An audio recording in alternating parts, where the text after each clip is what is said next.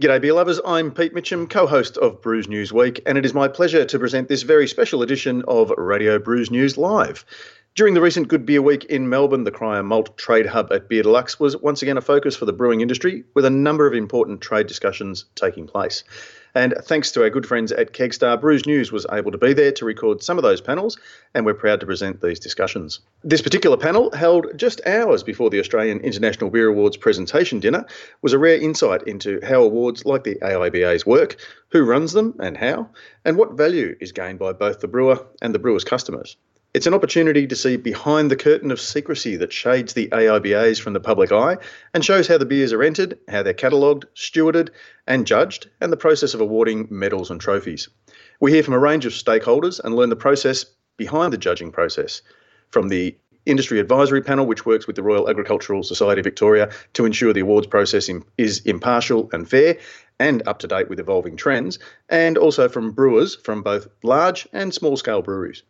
The discussion moves from the science and art of tasting through to the entry system, the judging process itself, and how points are awarded and how the champions are determined. We then look at the benefits to the brewers who win, the lessons to be learned from those who fail to excite the judges, and the extended benefits in terms of marketing and promoting beer that awards can provide. The panel consists of Tina Panutzis, a legend in the field of sensory perception, and a member of the advisory panel. It also includes Ian Morgan, head brewer at Mountain Goat, and Samara Fuss, the champion gypsy brewer and co-founder and owner of Filter Brewing. Enjoy the conversation.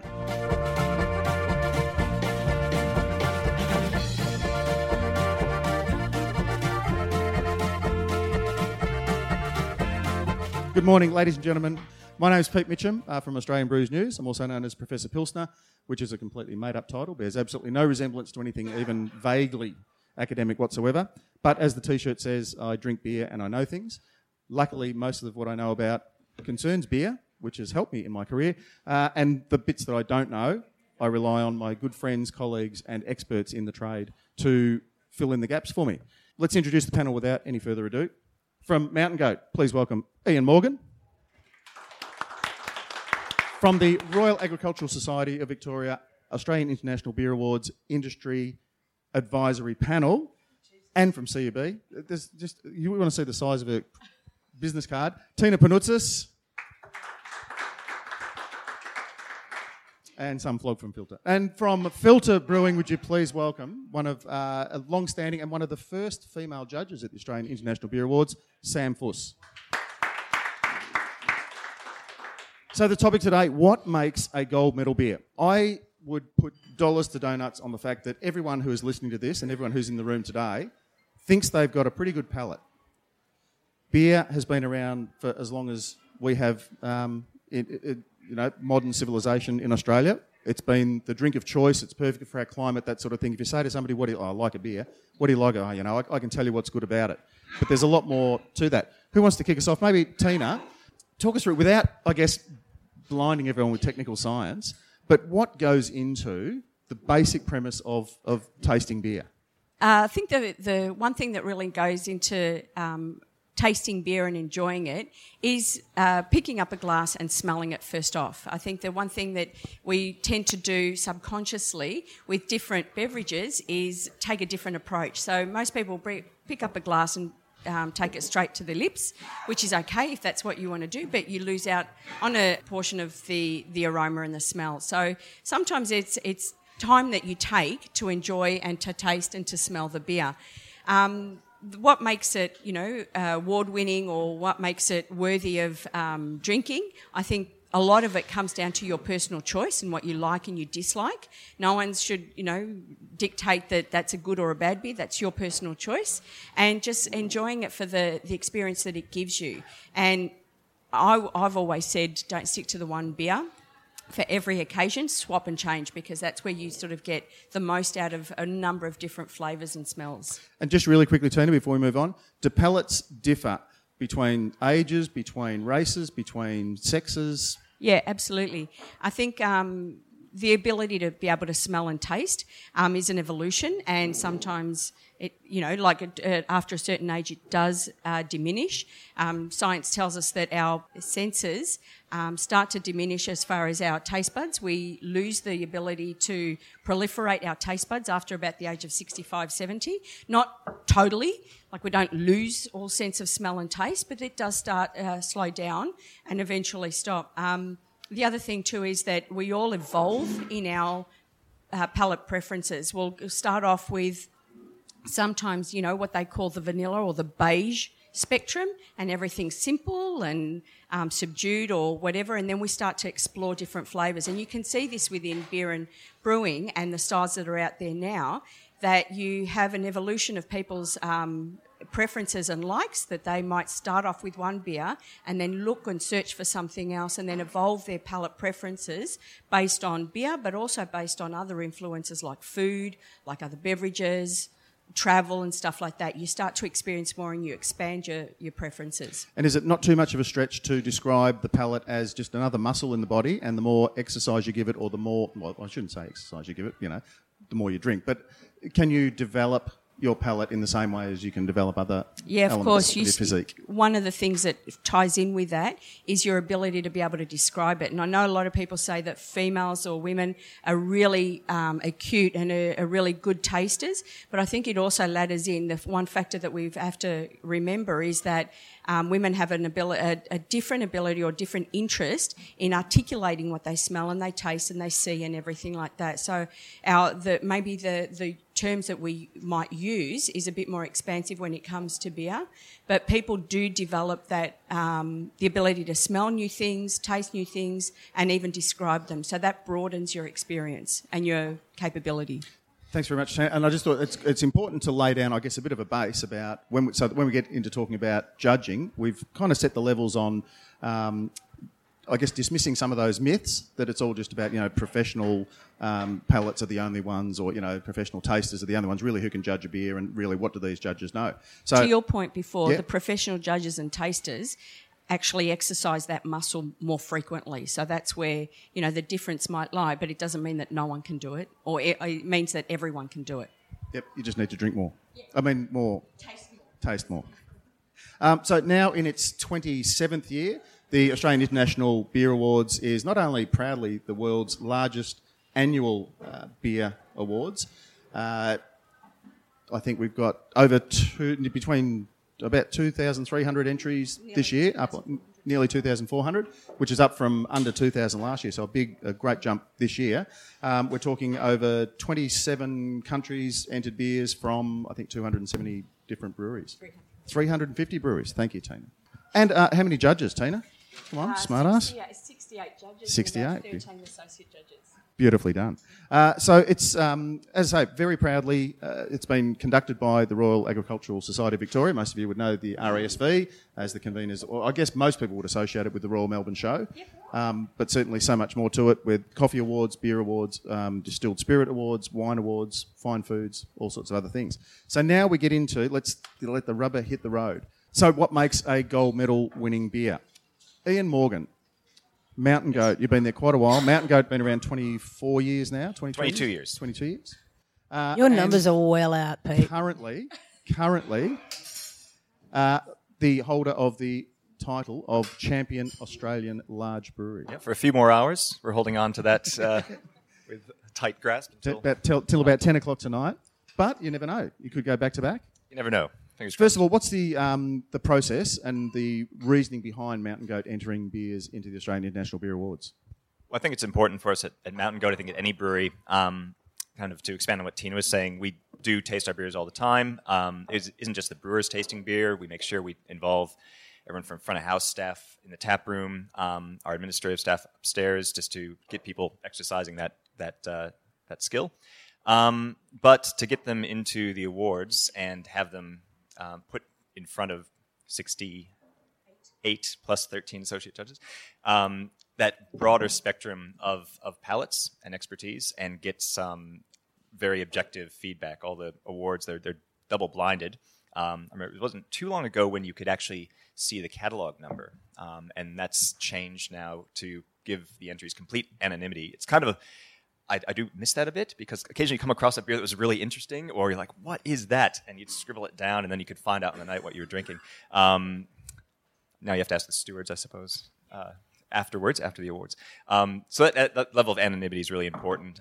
You're judging the beer entirely on what's presented to you. There's no bias in terms of, I like that brewery, I like the person who made it, I like the label, I like the kind of vessel that it came in. Cans, bottles, draft, they're all presented to you without any distinction. There used to be a separate packaged and separate draft competition at 2 different locations. So for us to get that completely anonymous objective feedback allows us to go back and build on that with our brewing process. Take that feedback on board. What can we improve? What's working for us? So you're still tasting, you're assessing, monitoring your beer all stages through before it leaves the brewery. Yes. You then have, stock retention, where you'll take samples from a particular batch 1 week, 2 weeks, 3 weeks later. So you're still testing, but then you're still keen to send beers to total strangers. Total strangers. Well, not respected peers. Yeah. But to have that beer judged with no label, no package detail. How often does it, I guess, your internal testing measure up with the results that you get back? That's a good question.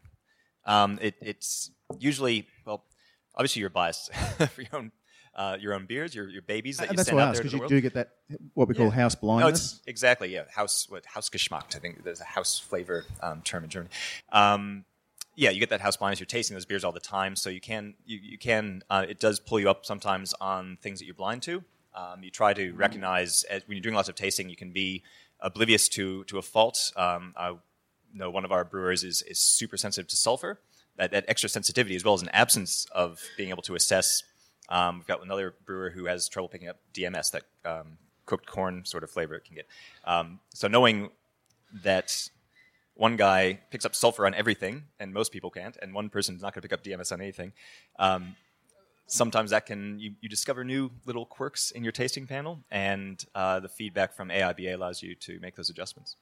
Sam, as an experienced judge, talk us through, for those who haven't been in the inner sanctum, talk us through the mechanics of how the judging works. So you're sitting down. Describe how it works. Panel of 5. Yeah, I think it actually starts before you sit down. I know a lot of us take time out, whether it's a week or so beforehand, to be really delicate with our palates, not drink too much, not go too overboard with different types of food and stuff like that. Because what we're doing is we're getting our palates ready for those 3 days of head down, ass up of tasting. So that's where it actually starts, definitely beforehand. Then we come in. You get assigned your table captain, which will generally be one of the, obviously someone probably a little more skilled in the area, and not just that, but somebody that can actually manage the table, because you've got a lot of different palates, you've got a lot of different minds, you've got a lot of different personalities on that table. So that's really important for that person to be able to run that table properly and be able to get through all the beers. On our first day this year, I think we did 70 beers. Yeah, so that's a lot of beers, and you've got to get through that day. We started at 8:30 in the morning and we finished about 6:30 at night. That's a big day, and that's a lot of palate fatigue. So you got to really manage that table and make sure you're giving everyone the breaks where they need to go and everything like that. But first beers that come out will generally be a sensory beer, so what's the word? Calibration beer, and every single table will get that. And that's a beer. It's it won't have faults. It won't be too over the top. It won't be. I think nothing out of the ordinary, but what it will do, it'll wash your coffee away, and it'll wash what you've had for breakfast, and it'll just kind of cleanse your palate a little bit. And then we sit down and talk about it, talk about that particular beer, what we thought about it. So it's almost like fake judging our first beer. So we just try and make sure that everyone on the table is aligned. So we score it, and we score out of 20, but we score it in five different categories. And that starts with appearance, aroma, flavour, body, technical and style. So we all just kind of make sure that the whole table is aligned on that. If you've got an outlier on there, then we need to kind of figure out what's going to happen with that outlier. If someone's giving it really high marks, if the whole table are giving it high marks and someone gives it a low mark, we've got to kind of we've got to bring that back into a reasonable section. Otherwise, the whole day is going to end up being probably a bit like that. And some people, to that point, some people can be, okay, I'm going to be a bit critical. Like, as Ian said, if you're particularly sensitive to a particular element of a beer, you might be a little harsher than is fair. And likewise, you might be a bit too generous. And the calibration beer sort of sorts out who's where. And, okay, yeah, you can probably be a little bit more generous. You've taken a whole mark off. Maybe you could have taken half a mark. That sort of thing. So it's definitely very much a discussion-based process. And it's making sure everyone's aligned on the table. Then we move into our first round, and we'll generally have the morning's paper in front of us of what we're going to judge, and that'll tell us all the styles that we'll be judging. I would say generally most tables would have, your lagers and your kind of more basic styles first. But in saying that, those lagers are probably the hardest to judge because there's nowhere to hide behind a lager. But you've got different categories of lagers. So you've got Australasian lagers, and you've got European, and then you've got your Americans. You've got reduced alcohol, New World, all sorts of things. So that's and that gets spread out to different tables. So not one table will get all of those categories. So we may get, for breakfast, our breakfast round maybe, I'd say maybe 25 to 30. Like this year, it was 25 to 30 lager, basic style, steam ale kind of beers. And then just before lunch, we did another. Oh no, it wasn't 30, but before lunch, I think we did 20. Or maybe it was after, I can't. Anyway, barrel-aged beers. Yeah, it was a long 3 days. And then we do barrel-aged beers, and then we've got to try and split those barrel-aged beers. And then in the afternoon, generally when your palate's kind of fattened up a bit, you're kind of starting to get your wheels in motion. Well, I mean, you get it. That happens a long time earlier, but you get into the real bigger beers where you're starting to pick out the, high alcohol, and you've got to keep your wheels on as well in those particular times too, because you're judging anywhere between 8 to 12% beers, somewhere even higher, and you might do 20 of those in a flight. I was just going to say too, a lot of times the pace is different. So the pace, as Sam was saying, the pace at the beginning of the day is very different, and it's up to the table captain a lot of times to really regulate that and remind people that, and the judges to judge their 30th beer as equally as what they were judging their first, second, third, fourth. And the breaks and everything are adjusted accordingly so that we make sure that everyone's on their A game and giving every beer the same merit and same approach as what they did at the beginning of the day as what they do at the end. And that's why, to your point, exercising, getting people that have done this quite regularly within the industry and do this either within their own breweries or as part of another different forum, people sort of have the ability to be acute and attuned to what they're doing and make sure that the beers are judged as equally as possible, because people put that in, that's their heart and soul. And that's also about building integrity. And I think the one thing that the RASV has done through the Australian International Beer Awards is ensured multiple levels. And like to Ian's point, we don't have a catalogue number anymore. It's now just a tasting order. So the beers that you get from 1 to 25 in that first session could be numbered 3392 through to, at all random 4-digit numbers, but they're all listed as the first beer, second beer, third beer, fourth beer. So there's, to Ian's point, you might remember putting labels on 24 of your beers and remembering that number, and then, seeing that pop up. That's removed as well. So it's important to state that there's integrity built into every level of the judging process, and I think that's why so many international brewers send their beers over. And I've noticed too, there's a lot of brewers I've spoken to over Good Beer Weeks over the last few years who don't actually sell their beer into Australia. So you think, well, why are you sending them in to win Australian awards? But it's because that respect, benchmarking your beers not just against how you did last year, but against who else brews, a mid-strength tropical style lager, and how do mine rack up against there? And that's probably something that the brewers again can share. Hopefully we've covered off the integrity of the way the awards are run, and during the Q&A time, if there's anything we've missed or anything that you'd like clarified, please feel free to ask. But we might move into, I guess... Well, it's just probably, just on the end of that, It is probably worth noting that the team behind the scenes will make sure absolutely that no one judges their own beer. That's really difficult. I can imagine that would be a really hard logistic little job, but I don't think I've ever judged my own beer. And look, I don't know if I'd even pick it amongst all the others. So that's another thing. I get asked that question a lot. If you reckon, I'm pretty sure this is my beer, would you, A, judge it more harshly, B, give it a big up, or C, refrain from... I judged a champion round, a trophy round, a few years back, and I recognised one of the beers, so I took myself out of it. Yep. I said I can't sit on this because I'm going to be biased towards it because I loved it. So that's probably the right thing to do. But on the other hand of that, I should have probably been more professional and said no, judge it for its merits and exactly what it is. So there's two sides of that. You know, you really have to step away from your personal kind of feelings towards a beer.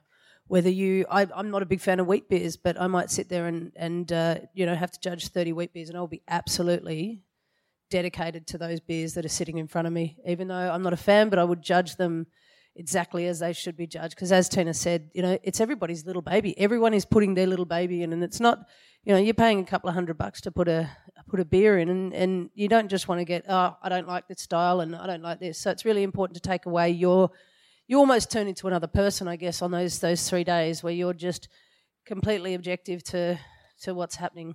Yep. So Sam,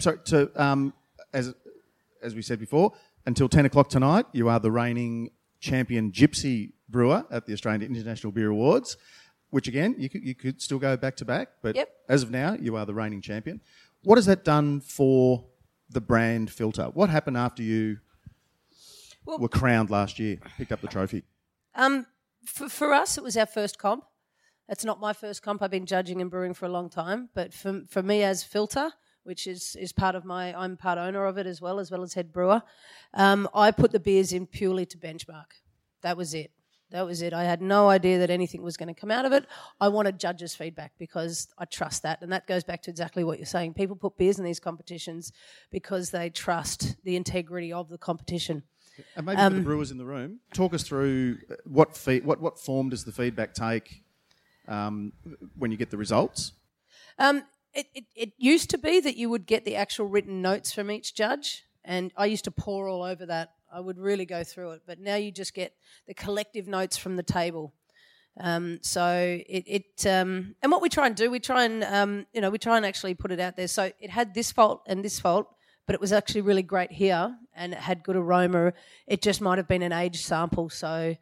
And then you don't really suggest too much about, try fermenting at 21 degrees as opposed to 28 or something like that. You try and stay away from that because that's not what we're here for. Yeah, don't assume what's caused the fault. So instead of that, we might say possible fermentation issues.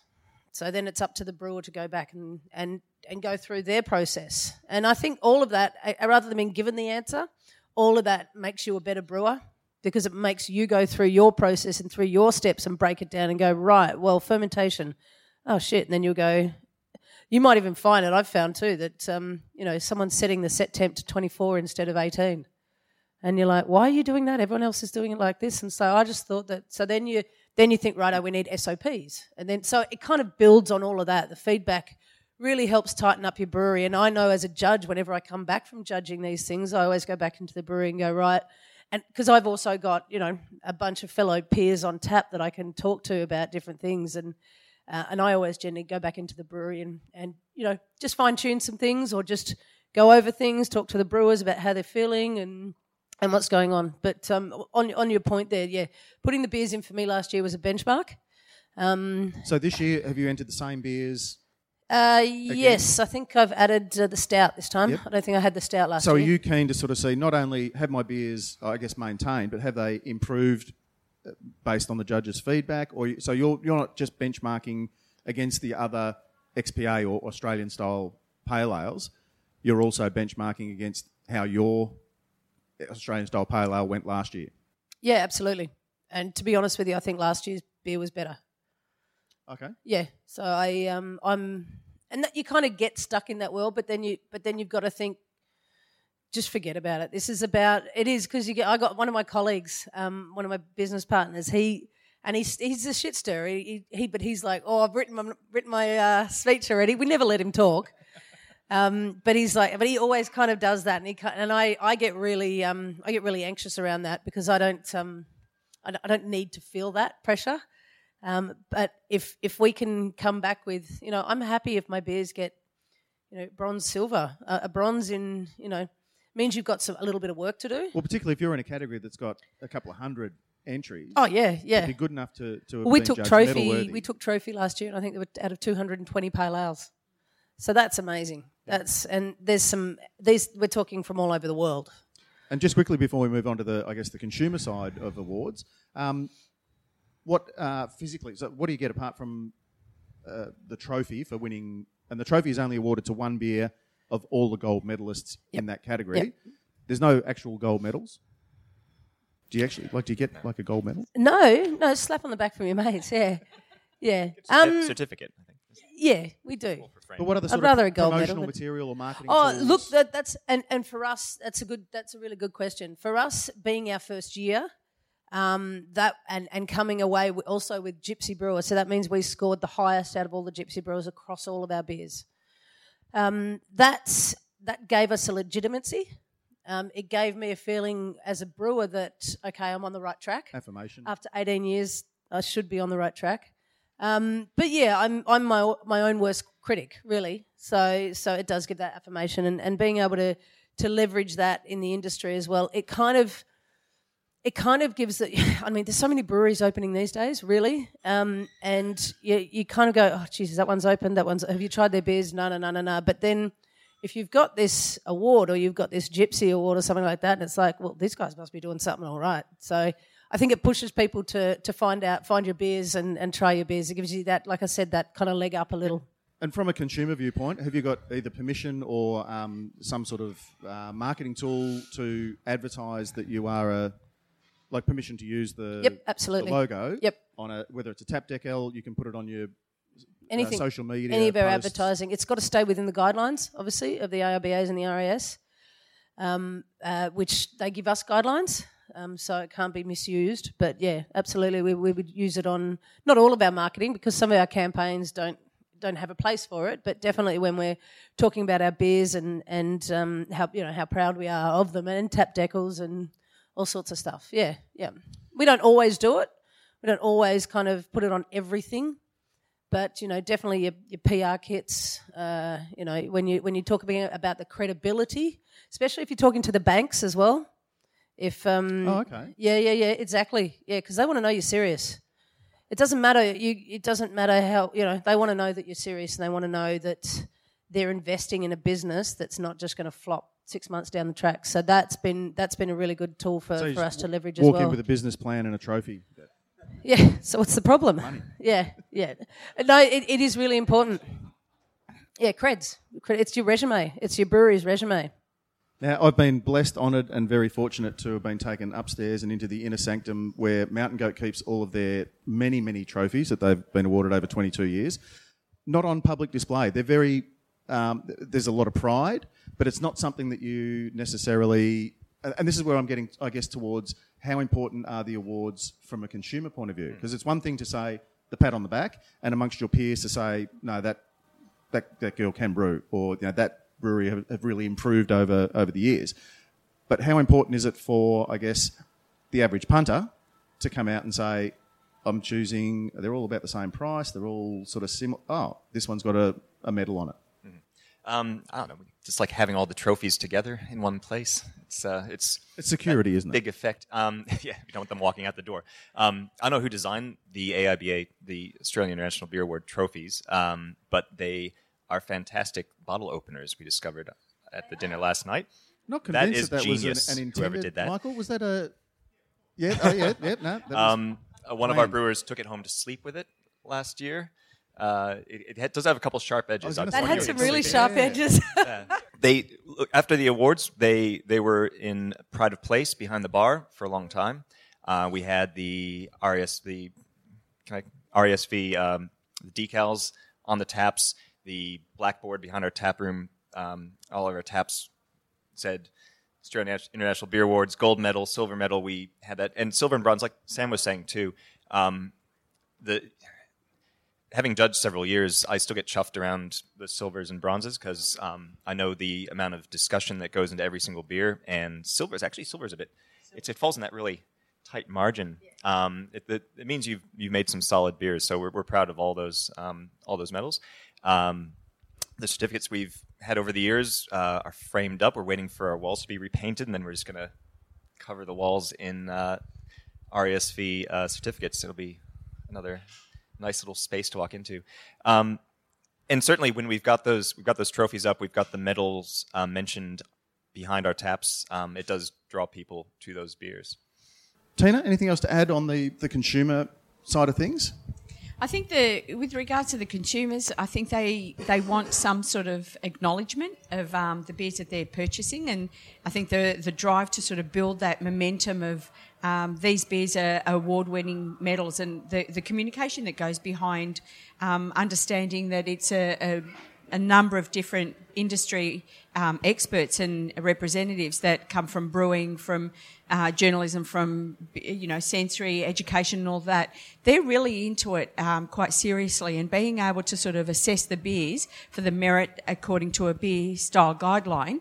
Consumers want to know, is this a pale ale? Is this an IPA? And it really reinforces the characteristics and the styles of those beers, and it helps to educate consumers. So that I think we've done a great job of producing really top-notch quality beers in Australia. I think that's one thing that I find really engaging, is that there are very few beers. I know you mentioned some faults. This year I think it's probably the one year that I found that there are minimal faults. It was either for one reason or another, one reason or another within the style guidelines that they may have missed out on a gold or whatever. But I think it reinforces that the beers that we're producing in Australia and that we're importing or that are represented in one way or another are really, really good quality, and people can use that as an education tool to expand what I was saying before, take themselves through that journey of going from, say, your classic lagers or your contemporary beers that are really quite simple and subtle and stuff like that,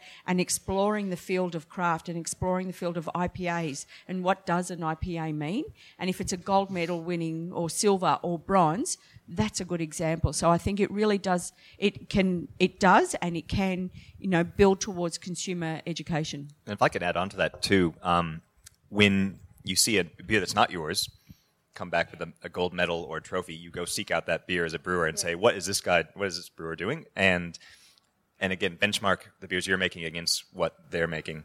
Say, okay, how can I improve? How can I be as good as what she's brewing here? So there's no more benefit to the consumer, or I guess to the brewers themselves. And I think the story that illustrates it most beautifully for me, and I was honoured and blessed to have been able to host a couple of the presentation awards dinners in the past. And I think my favourite moment was when we handed the trophy over to old mate, I can't remember his name now, but from Dargon Brewery. He'd been entering his beers for, I'm going to say 10 or 11 years. Here's the story, Sam. So he got up and accepted an award, and he took the microphone, and in the quietest, most humble voice and fairly broken English, but he said, for a decade, I send my beers to the AIBAs, and they tell me how bad my beer is. Now, he could have thrown his toys out of the cot, chucked his bike into the bush and said, well, stuff you don't know beer, I'm just going to keep making it the same. But he said, so I changed my brewery, I listened to what they said, and then he was up there accepting the award for Champion Large International Brewery 2 years ago. Yep. Yeah, so that's proof positive. That's actual concrete evidence that, the awards have that integrity, but also have that, I guess, constructive criticism can actually, if you work on it, take it to heart, and say, okay, I'll put it in action. Success can come. Yep.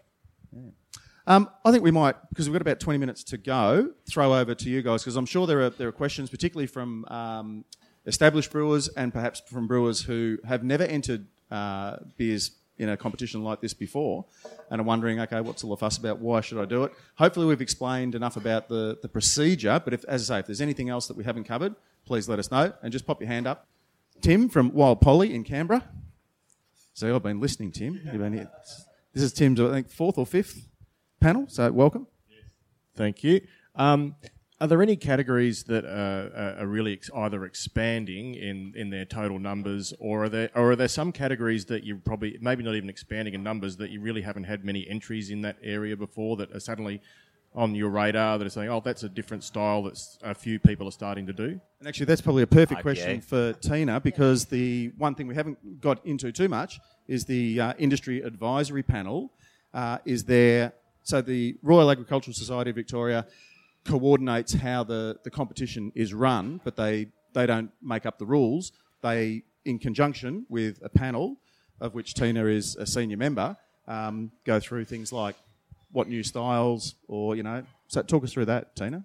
I just have to say I'm hearing senior more and more lately and I'm just not liking it. Experienced. Anyway, some of the styles that we found that are growing, and every year we'll review, post the judging and the awards, we'll review the styles that have been entered into the competition, the growth of different styles, and review whether or not some of the styles need their own category, for example.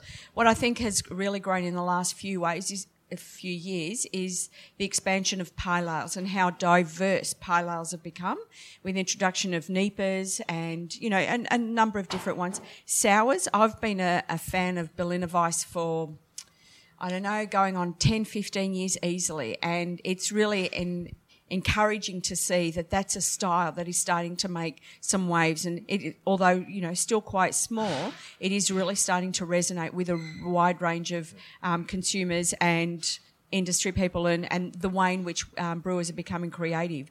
So there are a number of different styles, the way in which we're using hops, the way in which we're encouraging hop growers and our raw materials providers in expanding their opportunities, their innovation, and their, leading into sort of providing a diverse range of flavours is really starting to show through in the awards themselves, in the categories that we're seeing across the table. And when we talk categories are kind of like the base style, yep. And some will have just the one or two subcategories or classifications, but some will have more and more, and each year those are the ones that are either added or merged into others. Yeah, correct. Just a quick one on the end of that too, which I think is really important. For many, many years, there were two categories that quite often would come with no trophies, which has changed completely, and that would be reduced alcohol and gluten-free. So I think there was a couple of years where we actually just wiped gluten-free and didn't have that as a category. But now reduced alcohol, you look at the reduced alcohol beers going around now, and there's some amazing stuff out there. But go back probably 5-6 years ago, and there wouldn't even be a trophy awarded for it. And there might be 5 or 6 entries, and Carlton Mid, or it'll be all your mainstream stuff. But now there's a lot of breweries out there doing some really good reduced alcohol beers, some amazing reduced alcohol beers. We've also got some older breweries that are actually stepping up now. So I'm not going to name names, but we've got some breweries before that were just making it, but now they're actually starting to use ingredients and being able to use ingredients that can actually benefit them in their beers. And they're starting. I've got a couple of glutard mates, which they call themselves. And they are absolutely amazed with what's coming out at the moment, and they're just like, now finally we can enjoy beer rather than just have whatever it is that we have to have because we want to have a beer. Yeah. I'm just going to take the AIBA hat off and put the CUB hat on, but not that it's a promotion, but it's to your point how much we're expanding the use of the awards is providing some leverage into not only expanding within the realms of craft or different, consistent styles. It is things like reduced alcohol, zero alcohol, and, looking at ways in which we can broaden that repertoire of beers that consumers can have for a number of different reasons. So that's a really good, point to pick up on how we're looking at the needs of the consumers we're being proactive rather than reactive, and the awards, the whole process helps enable some of that research and some of that trend mapping that can help, that can support that. And Tina, I still can't believe that CUB hasn't put out a celiac. Well, take it to marketing. Thank me later. I think it's been and done, yeah. No, that was celiac though. And that wasn't part of the Yak Ales. Anyway, question here from Richard Jeffers from Two Bays Brewing. So it just follows on from the gluten-free conversation, and I guess the gluten-free, we're now using different malts of different flavour profiles compared to the barleys. And do the judging make any allowance? Because obviously the judges don't generally drink beers made out of millet, buckwheat, or rice, or sorghum syrups, or whatever it might be. Or is it just guaranteed? Or do you classify it against the pale ale style if it's a pale ale gluten-free versus a pale ale barley-based?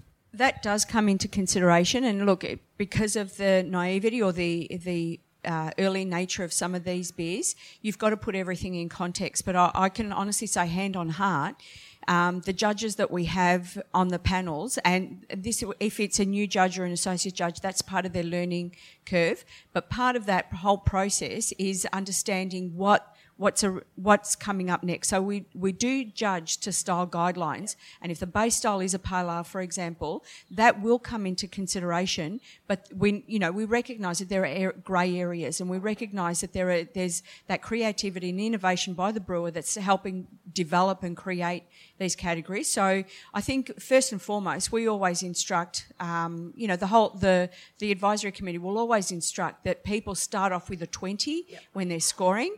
And if there's, technical faults, or style, misalignment, whatever, will come into play. But then overall, you're looking at a beer. Every beer has been entered based on the fact that the brewer or whoever's entering it thinks that has merit for a medal award-winning beer. So don't increase. I've always suggested to the panel that I sit at, don't increase your scores. Don't add. If you don't think something's right, subtract. Because assume that it's a 20 out of 20. And that in that regard, you're looking at the whole beer, you're looking at the whole entry based on its individual components and making an assumption overall. So you're not penalising it because it's not true, because it's a gluten-free beer and it doesn't actually, specifically fit the pale ale style description, but it's within that realm. And this is probably a perfect time too to, I guess, reinforce the fact that the Royal Agricultural Society of Victoria is best placed, I guess, to administer something like the Australian International Beer Awards, because at the end of the day, we're talking about raw ingredients, we're talking about agriculture, we're talking about beers grown in a field, not, built in a factory.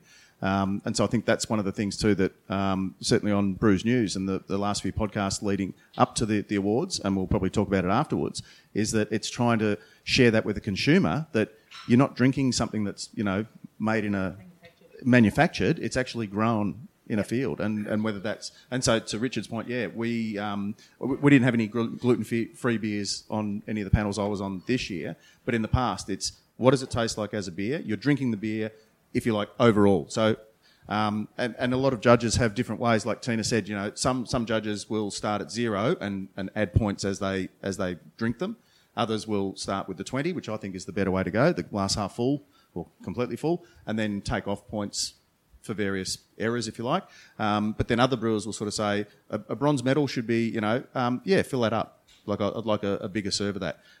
2 would be a silver medal is I'll order a second one, and gold is I'm going to tell all my mates to get that beer. So that's kind of, I guess, the way we take it out of the number system, because at the end of the day, we're judging something that is designed to put a smile on people's face when they drink it. So does that work? Did it do it for me? Gold medal. The other point that I was going to pick up on that regard is that something that Sam mentioned earlier in preparation to these awards is the week beforehand is a time that we prepare, but it's also we live, breathe, drink, love this industry. And I think when you're in this industry, and you'd agree, you're in it for life. And it's not just a job, it's a passion and it's an investment. So our research is day to day. So we'll look at things like, what do oats contribute to a beer? And you might be out in public and you'll try it because in the back of your mind, you're investing in part of your own education and you're investing in part of your own development and understanding of what you're going to be delivering longer term. Any other questions, either on the process or on the consumer side of things, how the medals are awarded, how do I get a free ticket to the awards? Don't ask us what our favourite beer is. I'm just interested, around the table you then judge it, and then how does the beer then move up to a second round or a whatever? Yeah. Okay, they're in... do you mind me? No, go. Okay. You're the senior one. Experience. There are She's still got different taste buds, so we know she's under Yeah. 65. The reason is, I don't know, for you that doesn't know tennis, she's probably one of the best sensory people in throughout Australasia. Like I think every single person Once that is in described that as judging the most room talented looks up to her. tongue in Australia. So that's why we're happy to let her go, and she's the perfect person to answer that question. 100%. What was the question? So a beer is judged. It's determined to be a gold medal. Yeah, What's the process there? within the Australian International Beer Awards, we've got and I honestly think it's a privilege and an advantage of awarding the flight of beers that you've got on your table within that category, awarding beers a gold, silver, or bronze. In a number of other competitions, for example, the World Beer Cup, you'll be tasting a number of different flights, and they'll move. The judging panel will take the best three out of that flight and move it into the next round. The next round will then be judged with the best three beers out of that category and by another table, and then it's a process of elimination until they get to the gold, the silver and the bronze. One of each. One of each. So say, for example, in the last World Beer Cup, there were 377, I don't know why I remember numbers, but 377 IPAs, and one got a gold, one got a silver and one got a bronze. So it's almost like the Olympics, the best of the best. Yeah. That is, and that doesn't mean to say that 374 got shit sandwiches. Correct. Like they still could have been really good beers, but only one. Yeah. Only three are recognised. Which I find is, then you know that beer is the best of that category. But what happens to the rest of them? Which is why I personally like the Australian International Beer Awards, because you've got the ability to recognise beers that are gold medal standard. And then it's a process of moving them into the trophy round. The best of the best. Yeah. We had a situation where 3 beers in a row, and it's never happened to me before, but back to back to back, 3 golds. But they were all same style, but completely different interpretations or taste profiles, flavour profiles, but they were all faultless. And you almost, like, it would have been unfair on 2 of those beers to say that's the gold one and the other 2, and one's silver and one's bronze. So then all of the gold medal beers will then go into a separate round called the trophy round. And then with different judges. Yeah, so a panel of separate judges or different, so not just with the one table. And then all of those beers will be in silence and without debate or collaboration. Say there are 5 beers, you'll rank them 0 to 4. So 0, 1, 2, 3, 4, 6, 7 judges, and then those numbers are collated. So. And one thing we probably haven't touched on, and it's not the elephant in the room or anything like that, but at the end of the day, beer is a very subjective pastime. It's not it has elements of technical and science, but at the end of the day, I really like that one. You really like that one. I'm not right and you're not wrong. We're both right. It's just different. So Tina's usually right. But Tina, I'll always defer to Tina. Always. Because she's senior. But the thing is that those numbers then are collated through, and one of those best beers, any of which could well deservingly hold the trophy, but then one will be given the trophy.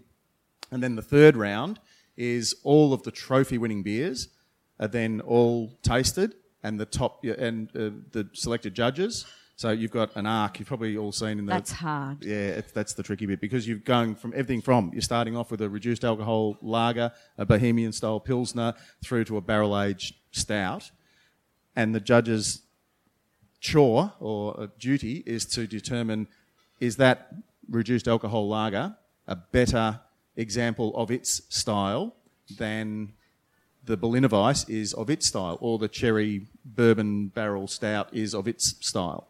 So it's not which is the best beer, but which is the best representation. And out of those, I think 21 different beers, A through to O. That was hard. We had to pick 5. Just on the point of being subjective, I think the reason why I often say don't ask me what my favourite beer is because we do have in this we might say that as a judge you've got to be objective and you've got to be unbiased and you've got to look at the true to style characteristics of that to pick that trophy and to pick that grand champion or whatever. But we don't have just a one preference. There's quite a wide range. So it still is quite objective and unbiased because you're looking at, there's so many different styles of beers that you do like, and it really is hard to pick a favourite. There are many. So you really do understand that beer is the best example of what it should be, and it, deserves that trophy or whatever. And so the final, all of the trophy-winning beers, one will be crowned the champion Australian beer and champion international. So the highest scoring that happens to come from an Australian brewery and the highest scoring that happens to come from an international brewery will get the trophies. So best of the best. So outside of the judges' decisions, all the scores are then collated, and then this is where Glenn and his team in the IT department, I don't know. It's just all zeros and ones to me, but to them it's magic. But those will go through the computer, and the highest scoring breweries will be awarded in international and in Australian champion small, champion medium, and champion large, and that's based on your and Gypsy.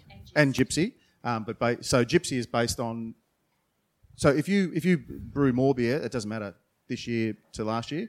Gypsy is just that you don't own Gypsy your is own, I don't have my... But you can be any size. ...facility, but within the realms of the RASV and the AIB guidelines. Yep. Yep. And then so champion small, medium and large brewery and champion Gypsy brewer. And then there's also each year the Gary Shepherd Memorial Trophy for best new brewery, which is so one... Is it Gary... Is that best Victorian or is that best new exhibitor? I thought it was best new exhibitor. Best new, yeah. Best new exhibitor. One last quick question. We've got about 2 minutes left to go before we have to hand over, but Tim? And there is, obviously, apart from the beer tasting, a lot of people look at surveys of people go and buy beer on what they look like, and there is the categories on packaging. How are they judged? Good question. That's not done by judges. It's done by packaging experts separate to the judging arena, if you like. Do you want to throw So a separate room? Yeah, Michael, would you like to put a little bit of some bones around that, and maybe even also the media award, how that's judged? So just on that, with the design awards, so obviously we have to get judges that have experience in those areas. The 3 judges that we choose go through looking at all of the design awards, so look at all of the individual ones, plus the greater packaging. They go through and score, and then they come together and look at the ones that they've scored the best, and then work out from that. Again, in a step-by-step process, pulling their best out, and then going through and pulling the best one out of that. So, and they're looking for a range of different things with that in terms of the actual look, also the usability of it. They're looking at things like the environmental, if it's sustainable. And how it works together, so how it would look on the shelf. So that's how we select our judges based on their sort of experience. So they're looking at things like how it would look on a shelf and whether they think that would be impressive to the consumers to buy, as well as looking at all those other things. Same with the media. We get judges that can look at how those would represent out to the public. So if they're looking at an article that's been submitted, whether they think that's not just good writing, but also whether it's relevant information, whether it's going out to the right people. Is it based for consumers? Is it based for brewers?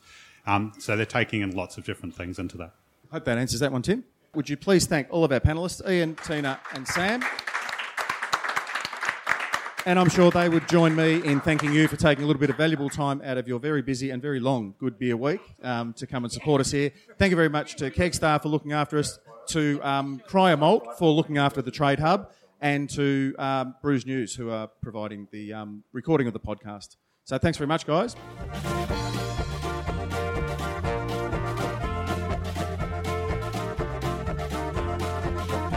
Don't forget, if you like what we do here at Radio Brews News, you can help us out in a number of ways. You can sponsor the show either by a small monthly contribution or through a one-off donation. You'll find details in the show notes. You can also review us on iTunes or whatever your favourite podcasting service happens to be. Let us know what you think and help others find and discover our shows. Finally, you can tell us what you think about what's going on in the beer industry by emailing us at producer@brewsnews.com.au. All letters received will receive in return, as by way of thanks, a Brews News bottle opener. And thanks to our very good friends at Beer Cartel, the letter of the week will receive a mixed six-pack of great Australian beer.